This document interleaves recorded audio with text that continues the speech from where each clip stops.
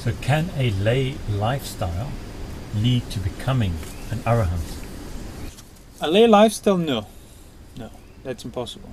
The question, that's often asked is, can a layman be an arahant? But that depends what's meant by layman.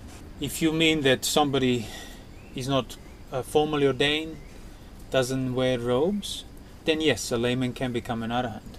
But if by a layman you mean partaking in the lifestyle of a layman, living in company, still having concerns with the world, living a household life, not being sense restrained, that's impossible. So from that point of view, a layman cannot be an arahant.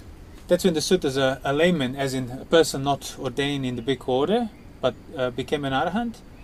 It wasn't a householder who became an arahant. It was a person who wasn't ordained, but wasn't living as a householder either. So the most famous case is Bhakhya, who himself was a naked, a wood bark ascetic.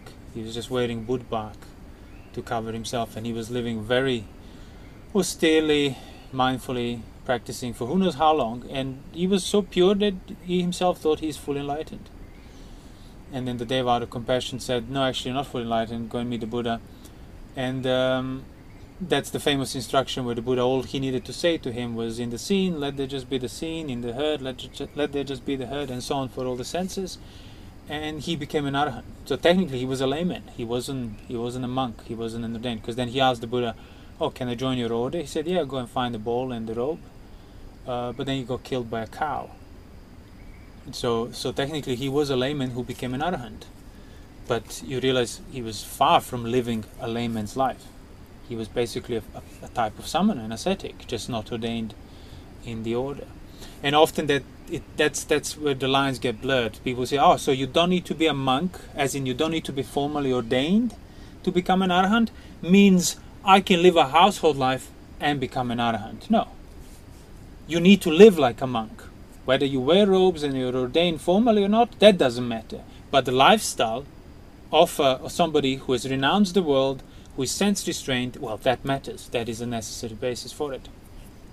What does constitute a samana? Sense restraint, celibacy, seclusion, devoted to seclusion as much as possible, and not being engaged, preoccupied, concerned, inspired by worldly affairs.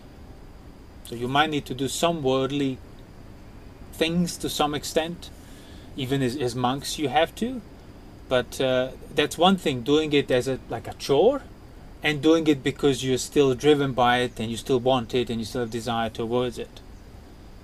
So that must be abandoned.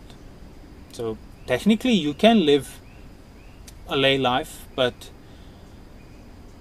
if you were able to live lay life yet be so withdrawn from everything, succeed in that, why don't you just become a monk? Nothing would stop you from becoming a monk.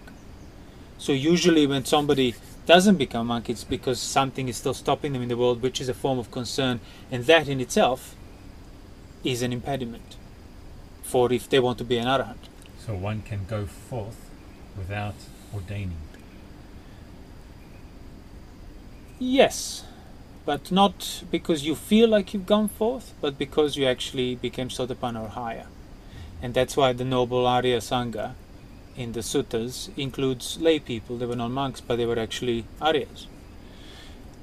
And consequently, one can go forth and ordain and still be a householder in his mind. So wearing robes is not a guarantee that you are a samana, that you have that distinction of a noble Sangha.